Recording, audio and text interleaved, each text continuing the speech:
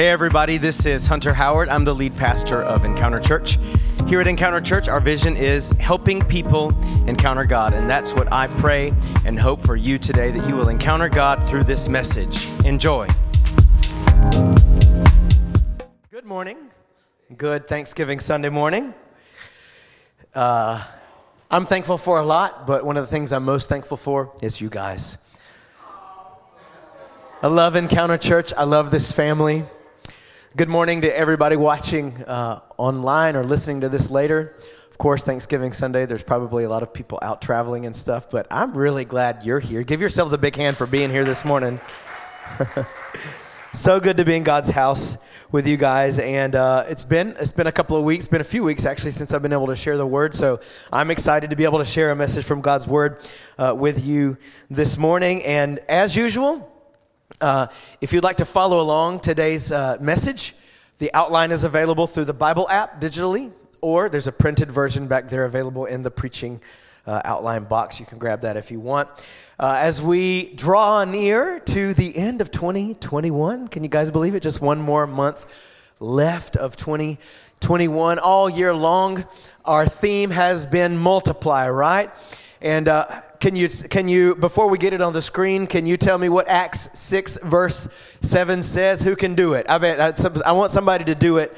Okay, I want you to raise your hand and see if you can do it. I'm going to come to you. Who can do it? Don't cheat. No looking in your Bible. No looking on the screen. It's not on the screen anyway. All right, come on. All right, here we go.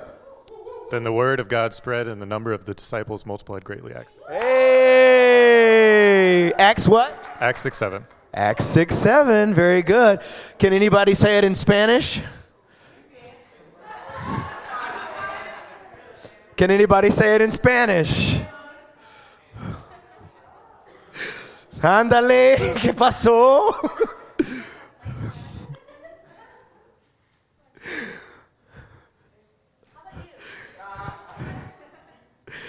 Ya se me olvidó. Let me see.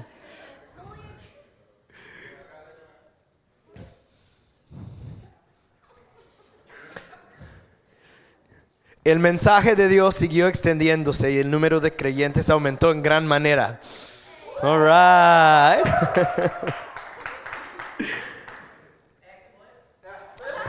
Hechos 6:7.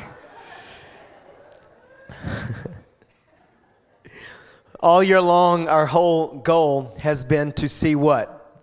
To multiply the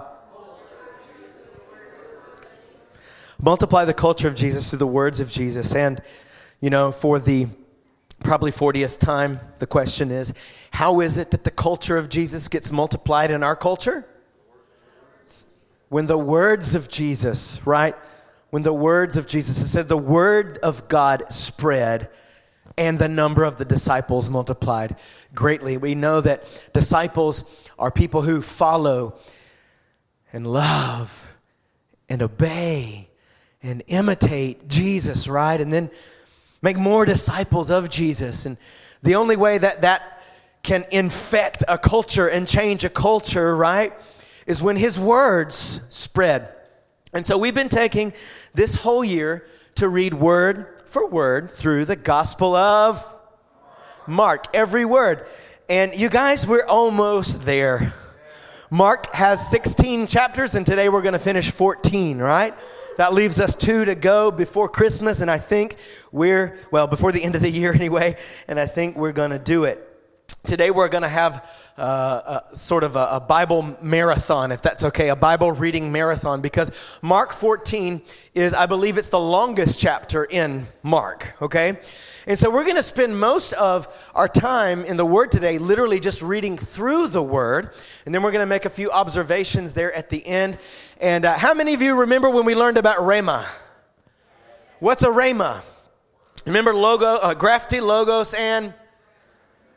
Logos, and Rhema, right? Graphe is the written word. It's what we see, right, when we read. Logos is the understanding, the truth that's in the word. But a Rhema is what?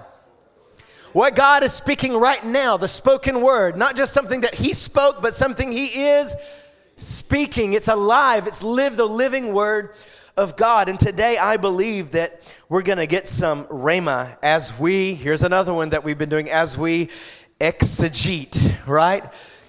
Exegete. What does it mean to exegete or exegesis? It means, right, it has a big long explanation, but it means through analyzing the Word of God to extract what? Truth, right? Meaning and truth, okay? And so today we're going to spend most of our time literally just reading through the Scripture, but I believe that some rhemas are going to pop out. I know that as I read through Mark 14, some rhemas really came to me, and I believe that will be your case today. Man, so far we've learned about baptisms, we've learned about purpose, we've learned about God's love for souls, all of this in Mark.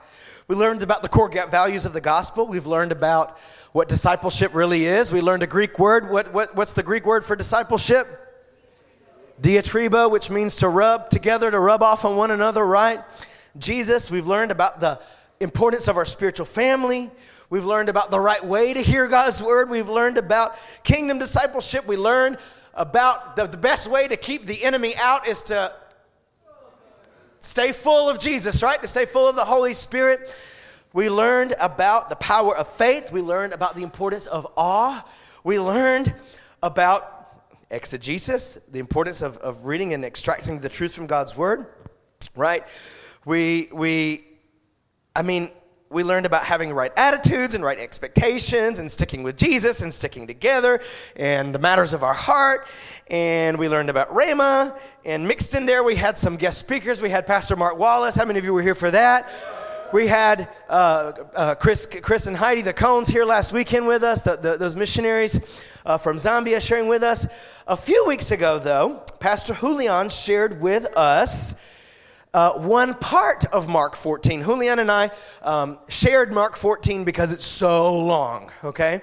So he took one part. I'm going to take the rest. How about that?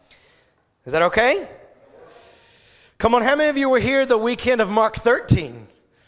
When we talked about the King is coming, right? So much we've seen in the Gospel of Mark, and we're almost to the end. Again, when Pastor Julian shared with us, we learned about the difference, the contrast between Mary and Judas. See if you can remember a little bit.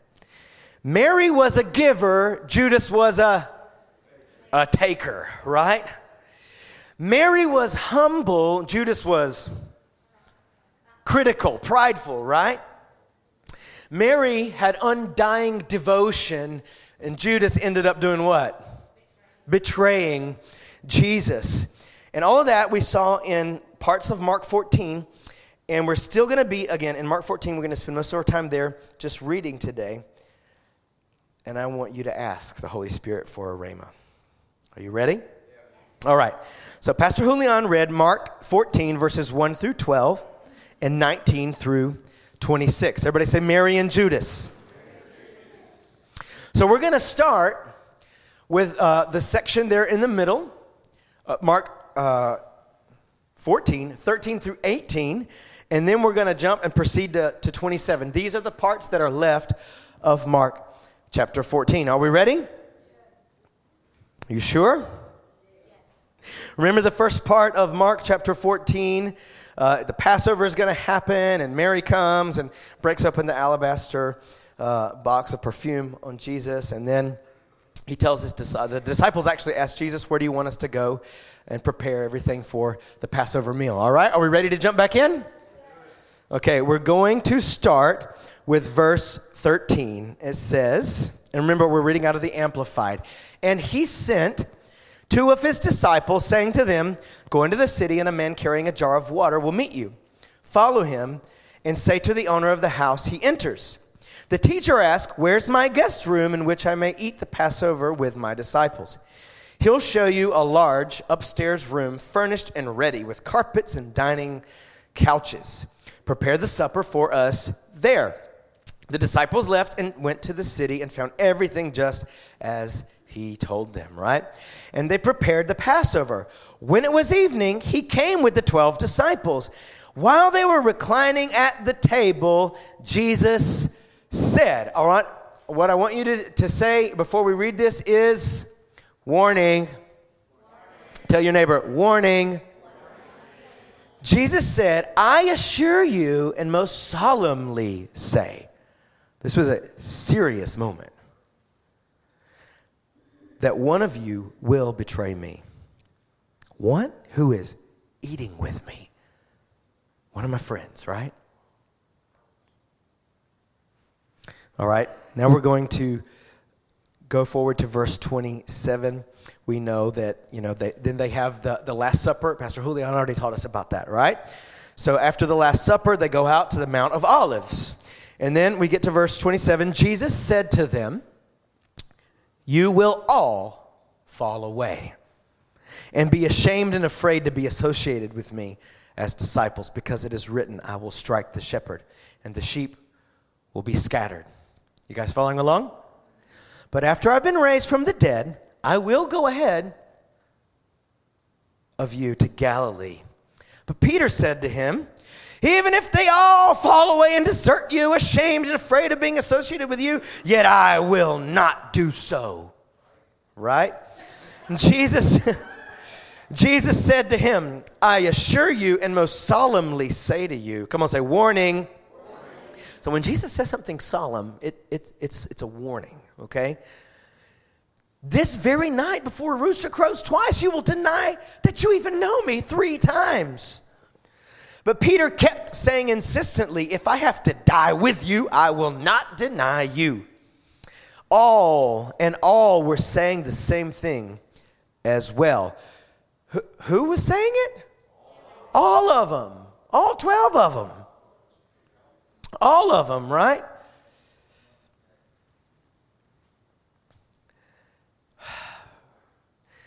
I don't know if Judas had left the table yet or not, but he heard the warning.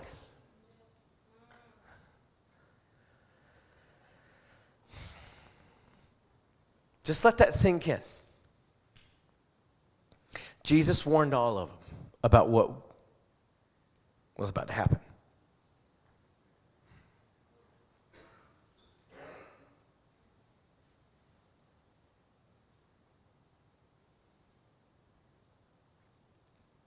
Then they went to a place called what?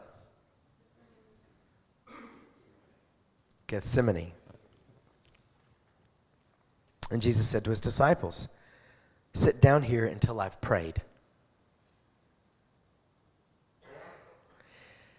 He took Peter and James and John with him. And he began to be deeply distressed and troubled, extremely anguished at the prospect of what was to come. Jesus knew that the cross was right ahead. And he said to them, my soul is deeply grieved and overwhelmed with sorrow to the point of death. Remain here and keep watch. After going a little further, he fell to the ground, distressed by the weight of his spiritual burden. And he began to pray that if it were possible in the Father's will, the hour of suffering and death for the sins of mankind might pass from him. He was saying, Abba, Father, all things are possible for you. Take this cup of judgment away from me. He knew he was about to be judged for our sins. He was about to take upon his own self, his own body, spirit, and soul. He was about to take your judgment and my judgment upon himself. But he said, but not what I will, but what you will. And he came back and found them sleeping. He found them what? Jesus ever told you to do something and he came back and found you asleep? And he said to Peter, Simon, are you asleep? You ever been there where you're supposed to be doing something and then you're found nodding off? Are you asleep? Were you unable to keep watch for 1 hour? Keep actively watching and praying so that you do not come into temptation. Do you see what's happening here? Jesus had already told him the temptation was coming, but he's given him sort of a chance, right? Come and pray with me, and if you do what you need to do, you won't come into this temptation. We'll come back to that. See, we have the Holy Spirit who warns us. of things that are coming. The spirit is willing, but the body is weak. And Jesus is saying, look, I've already told you the temptation that is coming. The temptation to deny me, it's right ahead. But I'm giving you an opportunity to not go there. Your spirit is willing. That's why he was like, I'll never do it, Jesus. But your body, your flesh, your willpower is weak, right? Anybody ever been there? Okay, so he went away again and prayed, saying the same words. And again, he came back and found them sleeping, because their eyes were very heavy. And they did not know how to answer him. You ever been there too? And Jesus is like, hello, and you have nothing to say. He came back a third time and said, are you still sleeping and resting? Enough of that. Look, the hour has come. The Son of Man is being betrayed into the hands of sinners. Get up, let's go. My betrayer is near. At once, while he was still speaking, Judas Iscariot, one of the 12 disciples, came up, and with him a crowd of men with swords and clubs who came from the chief priests, the scribes, and the elders of the Sanhedrin. Now the betrayer had given them a signal, saying, whomever I kiss, he is the one. Seize him and lead him away safely under guard. See what Judas thought was going to happen? He thought they were just going to arrest him and lead him safely away. Sometimes when we give in to the temptation, we bite off more than we can chew. Judas didn't know what was totally about to happen.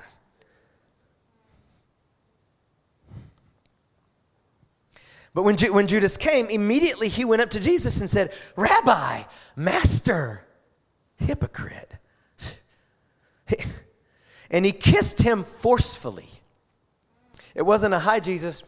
It was a, like, I'm giving you away, right? They laid hands on him and seized him. But one of the bystanders, Simon Peter, by the way, that's who it was, drew his sword and struck Malchus, the slave of the high priest, and cut off his ear. Jesus said to them, have you come out with swords and clubs to arrest me as you would against a robber? Day after day I was with you teaching in the courts and porches of the temple. Like I was in public doing what I do all the time, and now you come in private to arrest me? You didn't seize me then, but this has happened so the scriptures would be fulfilled. Then all of his disciples abandoned him and fled. How many of them? All right. I love this part. It's funny. It says a young man was following him. When you read John's gospel, you find out it's John.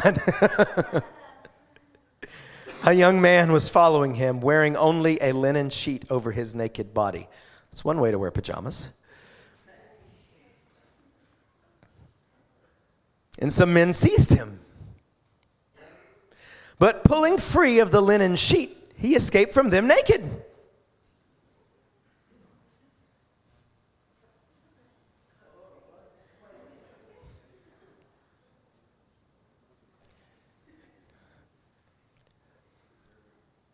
It's kind of comical, but let me tell you,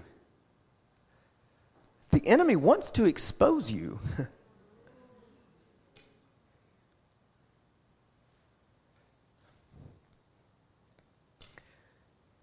They led Jesus away to the high priest, and all the chief priests and elders and scribes, Sanhedrin, Jewish high court, gathered together.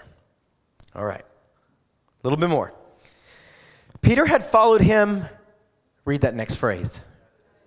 Ay, ay, ay. See, John was almost naked, but he was close to Jesus. till they got scared. But Peter was following at a distance. Right into the courtyard of the high priest, and he was sitting with the officers, guards, and servants and warming himself at the fire. Now the chief priests and the entire council, Sanhedrin, Jewish high court, were trying to obtain testimony against Jesus, which they could use to have him condemned and executed. But they weren't finding any. For many people were giving false testimony against him, but their testimonies were not consistent. Some stood up and began to give false testimony. Some of them were saying, we heard him say, I will destroy this temple, sanctuary that made with hands, and in 3 days I'll build another made without hands. Not even in this respect was their testimony consistent, right? They were accusing Jesus, but even their testimonies weren't in agreement. The high priest stood up and came forward and asked Jesus, have you no answer to give in response to what these men are testifying against you? But Jesus kept silent and gave no answer at all.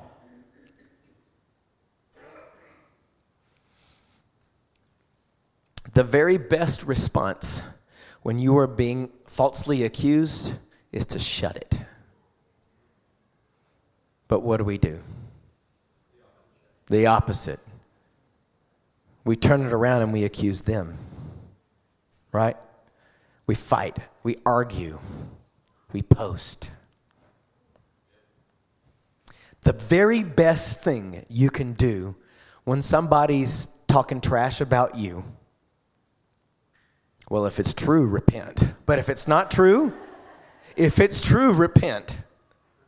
Sometimes publicly if you've been a public knucklehead, right? But if you're being accused or people are saying stuff about you or trying to argue with you or criticize you, and it's just ignore them. Just ignore it. That was not part of the message, but I think that was pretty important. It says Jesus kept silent and gave no answer at all. And again, the high priest was questioning him and saying, are you the Christ, the Messiah, the anointed, the Son of the Blessed One? Jesus said, I am. And you will all see the Son of Man seated with authority at the right hand of power, the Father, and coming with the clouds of heaven, right? I'm not only the Messiah who came, I'm the Messiah that's coming back. You better believe I am. Then tearing his robe to express indignation, the high priest said, what further need do we have of witnesses? You've heard this blasphemy, that is his claim to be the Son of God. What is your decision? And they all condemned him to be guilty of deserving of death. And some began to spit on him and to blindfold him and to beat him with their fists and to say to him, prophesy, tell us who hit you. Now they're just making fun. Then the officers took custody of him and struck him in the face. Last paragraph.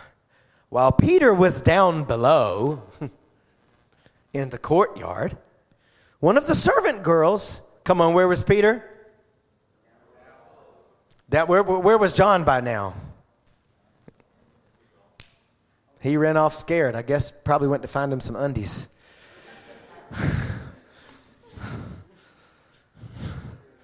Or loincloth, or whatever you call it. But I'm sure he was looking for something. So John was off looking for him some underwear. Where was Peter?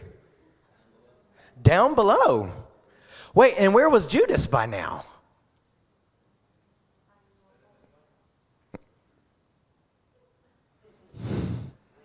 We don't know exactly where, but we know what he was about to do. Come on, say Judas, John, Peter. Pastor Julian contrasted Mary and Judas. I'm going to contrast Judas, John, and Peter, okay? And it's not so much of a contrast. It's more of they all kind of did the same, but we don't want to be like Judas for sure. But we'll get there. Hold on. Where was John? Looking for chones. Where was Peter? Down below, at a distance. And where was Judas? On the way to commit suicide. Yep. So Peter was down below in the courtyard, and one of the servant girls of the high priest came, and when she saw Peter warming himself, she looked intently at him and said, "You were with Jesus the Nazarene too." But he denied it, saying, "I neither know nor understand what you're talking about." He didn't only just say, I wasn't with Jesus. I don't even know what you're talking about. He completely disassociated himself from Jesus. Then he went out to the courtyard, to the porch, and a rooster crowed. The servant girl saw him and began once more to tell the bystanders, "This man is one of them." But again he denied it. After a little while, the bystanders again said to Peter, "You are in fact one of them, for it is clear from your accent that you are a Galilean too." I guess the Galileans talked country or something. I don't know. But he began to invoke a curse on himself and to swear an oath. "I don't know this man you're talking about." Immediately a rooster crowed the second time, and Peter remembered what Jesus said to him. "Before the rooster crows twice, you will deny me 3 times. And thinking of this, he began weeping in anguish. And that concludes Mark 14. You ready for some takeaways? Sure? These aren't necessarily fun takeaways, but it's going to help you out. Ready? The devil seeks to take each of us out.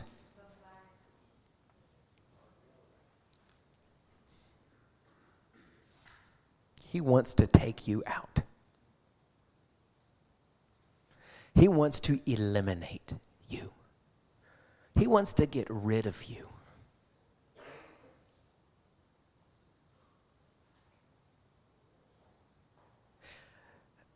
That's not something to smile about. That's like Jesus said twice. It says he solemnly spoke to them.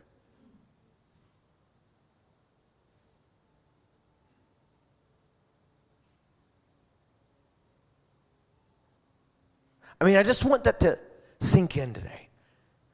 The devil wants to take me out.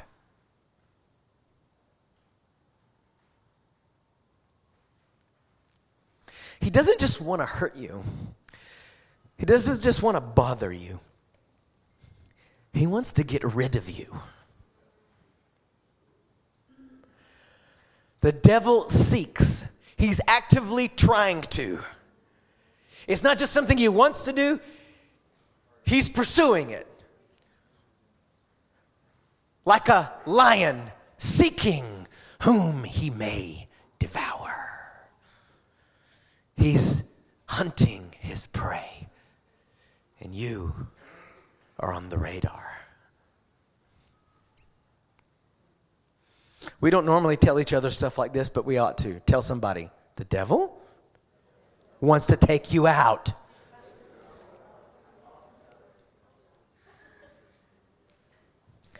Oh, but God offers a way out. God always offers a way out. He even offered Judas a way out. He said, but it was in the scriptures it had to happen. Jesus knew it was going to happen, but he's still so good that he offered him a way out. Jesus knew Peter was going to deny him, but he still offered him a way out. Jesus knew John was going to run off, streaking through Jerusalem. Scared, but he offered him a way out. See, the devil is always trying to take us out, and God's always offering us a way out.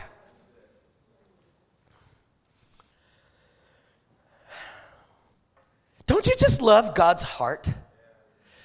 God's intentions towards us? I mean, I've been reading Isaiah and Jeremiah, and God is saying, judgment is coming because of your idolatry, Because of your refusal to turn from sin, you're going to be invaded, you're going to be exiled, you're going to be slaves again.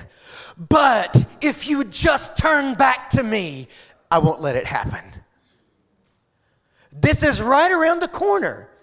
You're going to be exiled to Babylon, and you're going to all die there except a chosen few. Just a few. They're going to be able to come back. But if you just repent, I'll change my plan. I'll change my mind.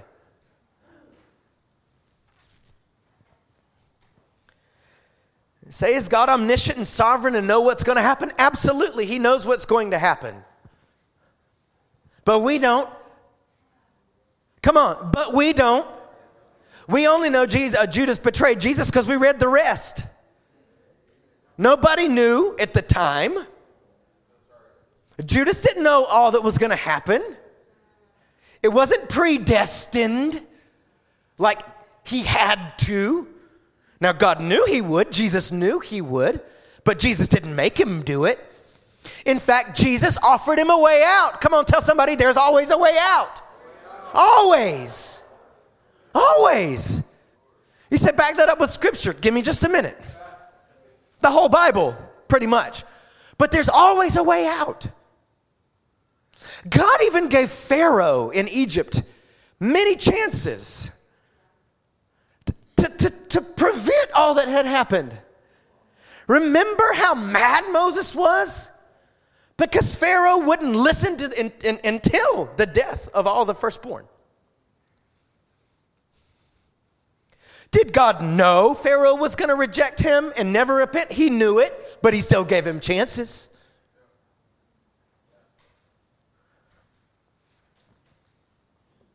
This is the deal. Yes, God knows, but we don't.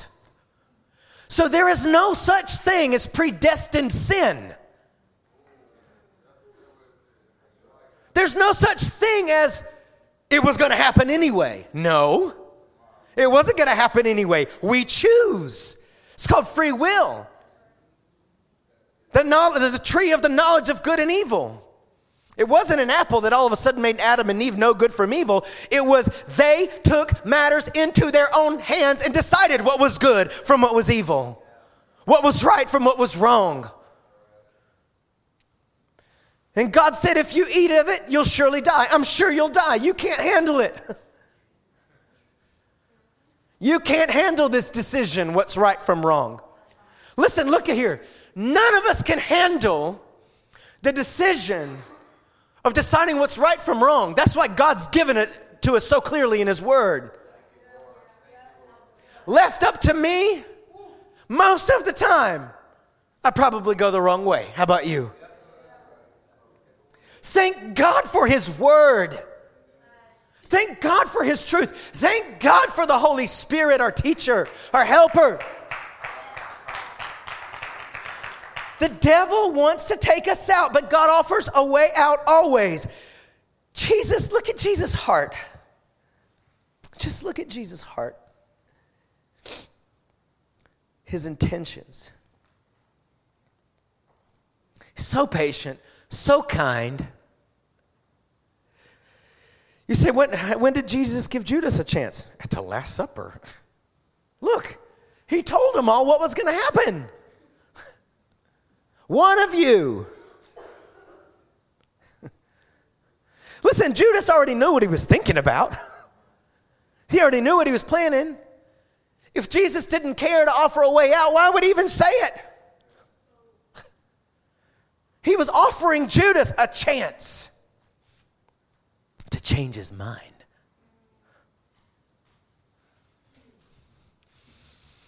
You say, how do you know that? Read the Old Testament. There are several kings where God says, you're going to die because you are totally evil. And then they humble themselves and God says, never mind. I'm not going to do it. God wants to relent. His heart is always to get us out, to rescue us. He's a redeeming God. But the ball is in our court, y'all. Jesus offered Judas a way out at the Last Supper. Judas could have changed his mind. Jesus offered Peter and John a way out at Gethsemane. Peter and John could have prayed through with Jesus instead of taking a nap. 3 naps, actually. They could have. Jesus even told Peter, Peter, come on, couldn't you pray for 1 hour? Like, come on, dude, I'm giving you a chance here. The other 9 are over there. I only brought you 3 here. Like, I'm giving you an extra special chance. I gave everybody a chance at the Last Supper. I told y'all what was going to happen. And then I brought you here, right here in the garden to pray with me.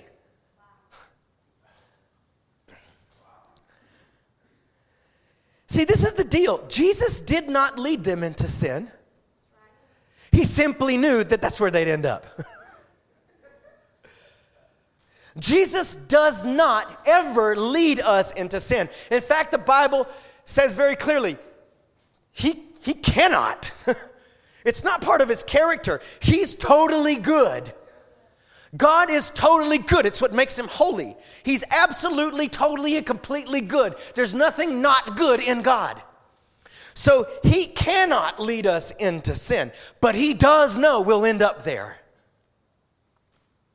So he's constantly giving us chances so we won't be destroyed.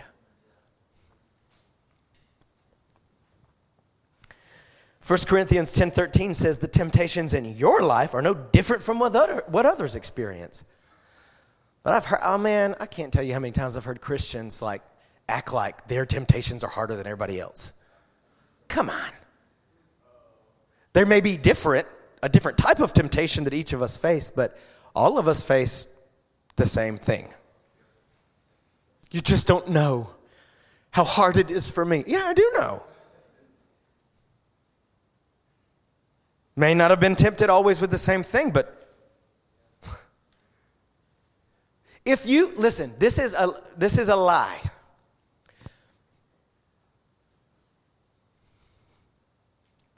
My temptations are too hard to resist or to overcome. You're not tempted like me. It's easy for you to live like that, live holy. It's not easy for me. You don't face what I face. We don't all face the same circumstances, but we all face the same devil. We don't all face the same circumstances, but we all face the same devil, and his one and only weapon to whip us with is lies. The only authority Satan has in our life is when we believe his lies. The devil lies to me like the devil lies to you. And in different seasons and times in your life, he'll lie to you differently. He'll tell you a bunch of lies, and if you discover the way out, he'll back off. And he'll come back with a different one.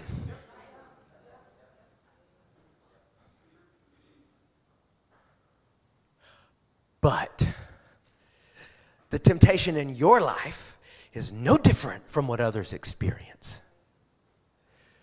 Don't ever, ever believe the lie. This is one of the lies.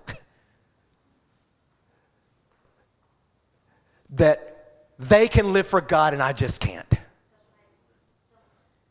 Don't believe that. And God is faithful. He will not allow the temptation to be more than you can stand. That's another, I just couldn't.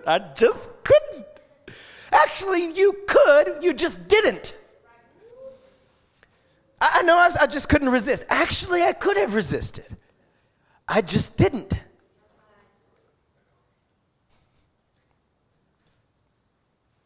It was stronger than me. It was stronger than me because I believed it was. It is stronger. Temptation is always stronger than me. But I'm connected to the stronger one. Nothing's stronger than him. So when I embrace that as, this is just too much for me, it shows where my faith is. Because nothing's too much for him. And the Bible says I am more than a conqueror through him who loves me. I'm not more than a conqueror because I'm awesome and because I have good willpower. I'm not more than a conqueror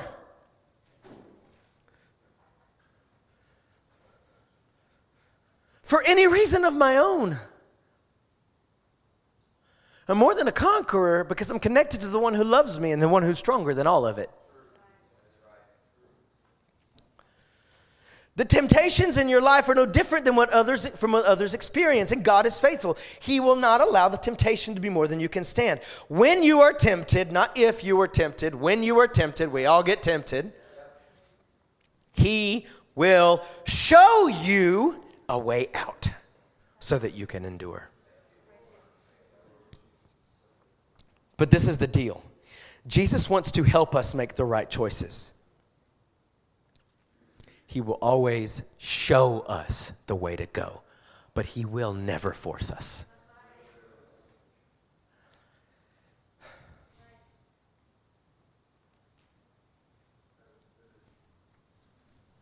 Sometimes I wish he'd just force me. But he won't. That's not God's character. We're not robots. If he forced me to obey, that would disqualify me from loving him. It's not love. His heart towards me is always to show me the right way to go, but he'll never make me do it. But some of you need to grab a hold of this. There will never, ever in your life be a situation, a circumstance, a temptation where there's not a way out. Because it says God provides it. Yeah? God doesn't just provide money. He's a provider in so many ways. He doesn't just provide money and stuff. He even provides for us the way out when we need to get out of temptation. Okay, you ready? We're going to start to land this thing. Ready? Judas betrayed Jesus and committed suicide. Peter followed from a distance and denied Jesus. John followed more closely but ran away scared, right?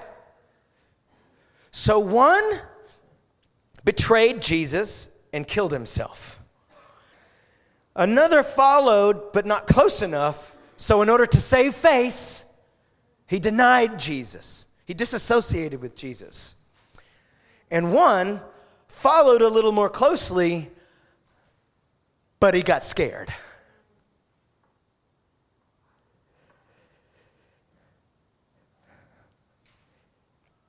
Here's the difference. You ready? Here's the difference. Peter and John kept following Jesus. Even after that. Despite their weakness and despite their utter failure, they kept on following Jesus. They encountered the resurrected Jesus because they kept on. They didn't go and hang themselves like Judas. It says Peter wept bitterly and John ran away naked, but Judas was dead. Listen, this is all about to get tied together. You ready? Okay? Some of you are going to say, I think I've heard this before. You have. Liz preached it. This is the deal. Peter and John eventually got filled with the Holy Spirit. Are you seeing here? Peter and John kept on following Jesus. In fact, the 11 minus Judas, right? They kept on. And Peter and John, because they were still there together, they were there at Pentecost when the Holy Spirit came. And they got filled with power to overcome temptation. They didn't have that power yet. That's why John ran away scared. Peter denied Jesus. And Judas hung himself.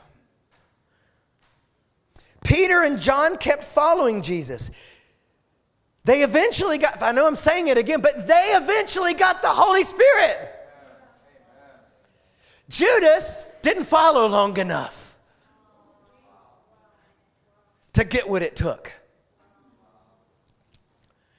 Neither of the three had what it took. They all needed the Holy Spirit. Judas didn't follow Jesus long enough.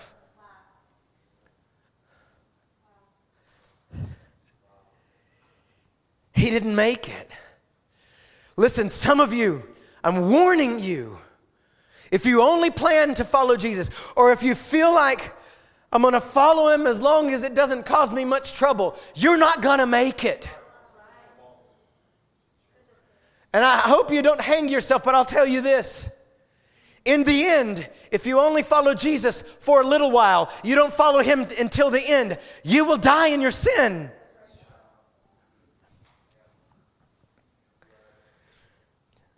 Here's what Pastor Liz taught us a couple of months ago. The key to all of this is, the key to winning the battle is sticking with Jesus and sticking together. See, they didn't just stick with Jesus. They didn't just keep following Jesus even after they royally screwed up. They stayed together and waited because Jesus told them to wait. And then they got the Holy Spirit. And the rest is history.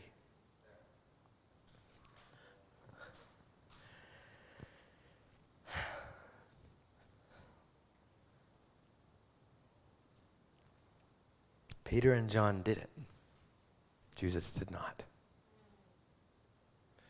Peter and John and the other 9 stuck with Jesus. Listen, even reading the other Gospels, even Thomas, who was like, I need to see the holes in his hands to believe. But he didn't leave. Do you see? But he didn't leave. I mean, do you have doubts? I have doubts, but I ain't going nowhere. I already know the one I've believed in. I've seen enough to not abandon him because I don't understand some things. Because I have some doubts. I've seen enough. The cross is enough, y'all.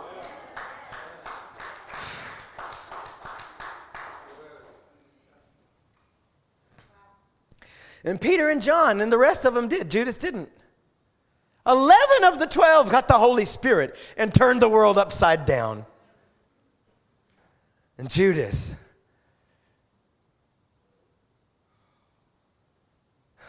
as Pastor Julian taught us, his legacy was death, cemetery. All right, here it is. Notice, the trouble came when Judas left the group to do his own thing.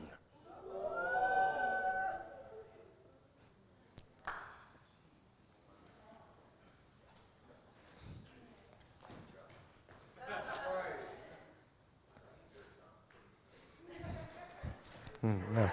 Wasn't that. I was stepping on my own feet. Because the devil will tell you, just do your own thing.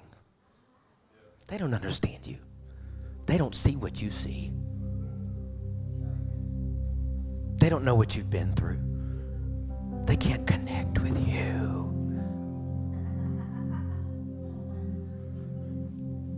The trouble came when Judas left the group to do his own thing.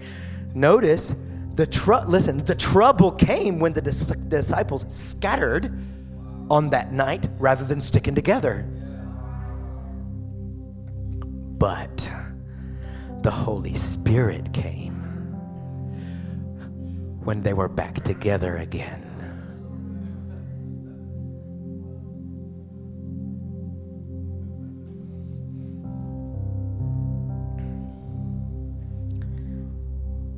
We need a non-negotiable commitment to Jesus and to each other if we're going to win this thing.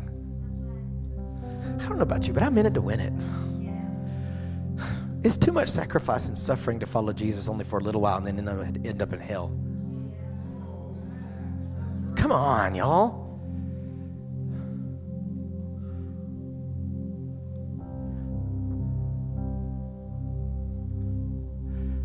If we're going to win this thing, our commitment to Jesus and to one another, his people, his church, his family, has to be non-negotiable.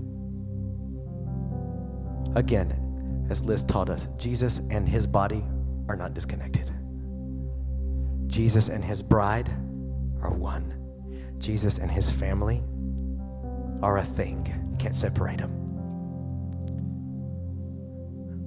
And we have to be able to say,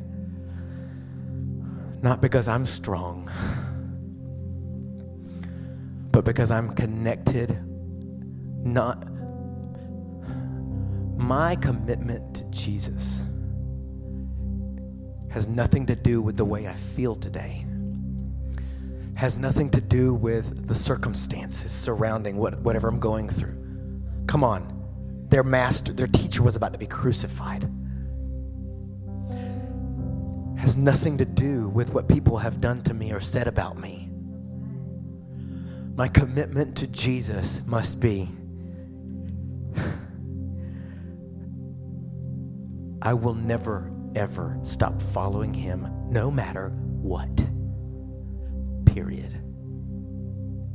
And this is one people don't get. I will not disconnect from his people, his body, no matter what. Because if we're going to win it, we've got to be in it together. Listen, that's when the Holy Spirit comes. The Holy Spirit came on Pentecost. They were all together. The Holy Spirit comes. Listen, I believe this. We have prayed this. This morning in our prayer meeting, I could just sense the Holy Spirit just like, you know how in Genesis it says he was like hovering, brooding over the waters, just waiting for the word. Pow. He's moving over us. He's brooding over us. Because we're together in this thing. Something big is coming, y'all. A big revival is coming. But if you are off doing your own thing, you will miss it. You will miss it.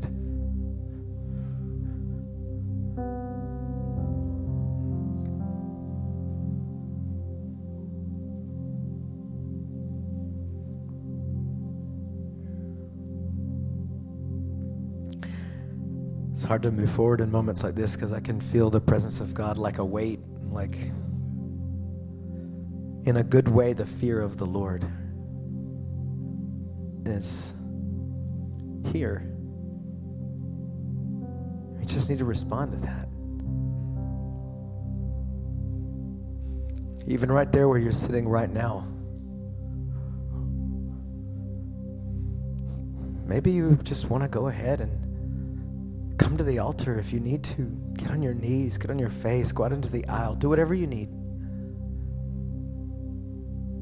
Jesus is calling us today to an undying, non-negotiable commitment to him and to his people.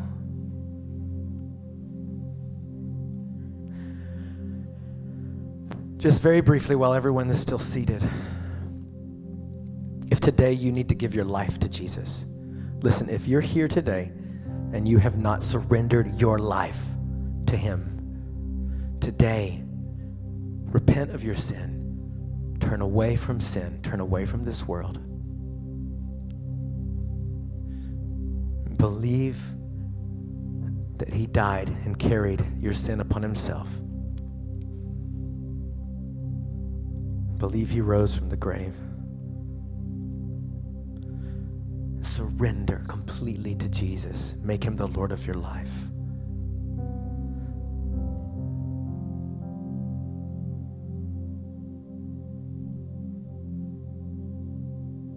Just a minute, another minute. I want to have everybody stand. But if that's you, if you need to be born again today, if you say, listen, if you've never given your life to Jesus, or at some point you gave your life to Jesus, but you have not really been following Jesus, but you say, today I want to follow Jesus, would you just stand? If that's you, just stand up. Praise the Lord. Who else says that's me? Come on, I'm not going to embarrass you. We're all going to stand up in a minute, but if that's you, say, I want to really, really give my life to Jesus. Anybody else?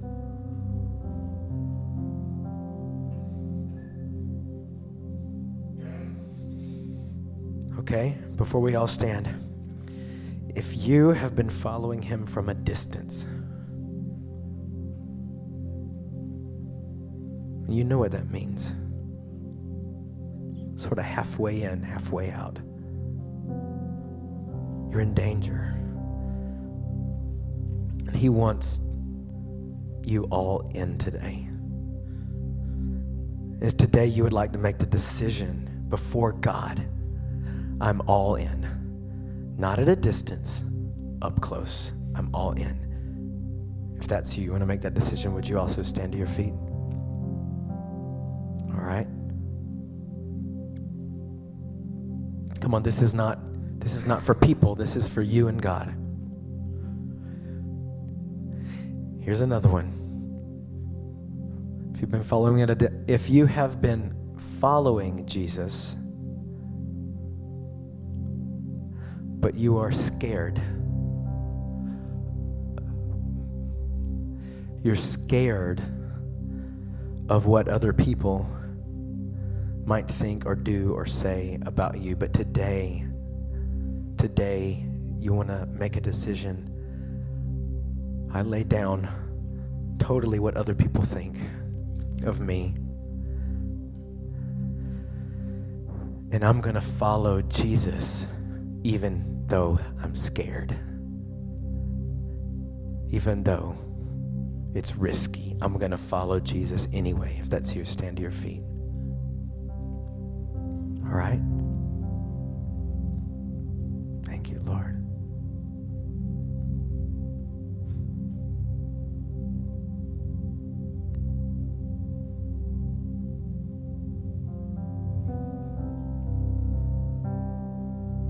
Come on, everybody in the room, let's just pray this together. Jesus, I surrender.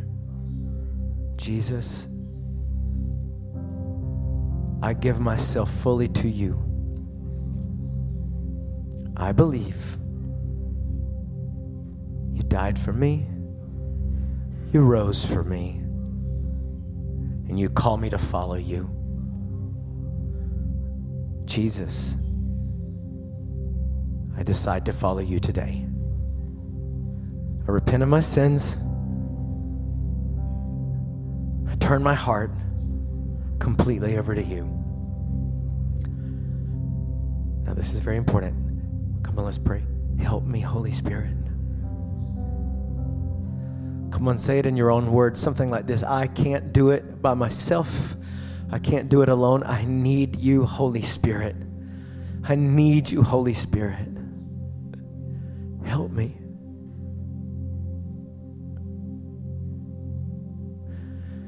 Now, just in reverence for the presence of God, I want to ask if we could have just, for a couple of minutes, avoid moving around, going in and out. As the worship team comes back, I want to ask everyone just to stand and begin to make your own declaration, to begin to respond in your own way to the Word of God today.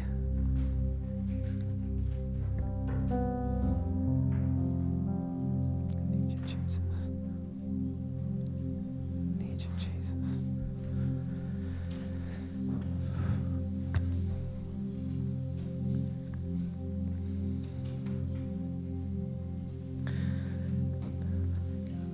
Even during worship, the Holy Spirit began to move in this way, but I believe the anointing is here.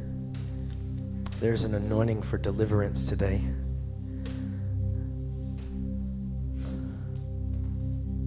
Some of you have been in the devil's trap.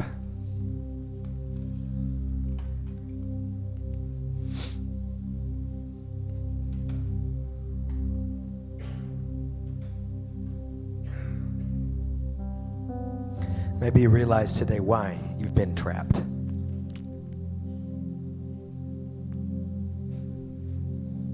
It all gets resolved by following Jesus. Listen, his anointing, his power, his Holy Spirit will set you free from the trap. But you have to give him your whole heart, your whole life, every part. So as we sing this song, as we go back into a couple of minutes of just pressing into his presence and worship, if you want to ask God for freedom from the enemy's trap, maybe you could come here to the front and just begin to cry out to Jesus. His presence, his anointing is here to set you free. Maybe it's some sort of addiction, or maybe it's simply some lie, just some little seemingly minuscule lie you've been believing, but it's been trapping you. Today is a day in his presence to be free. Freedom only comes through surrender. Freedom only comes when we totally surrender every part of us to him. We're here to seek you, Jesus. Thank you so much for tuning in today. I really believe God spoke to you through his word today and is moving in your life. If you'd like more information about Encounter Church, or you'd like to give your tithes and offerings, you can visit our website at encounterchurchatlanta.org. I'd also like to invite you to share this message on social media. Thanks again.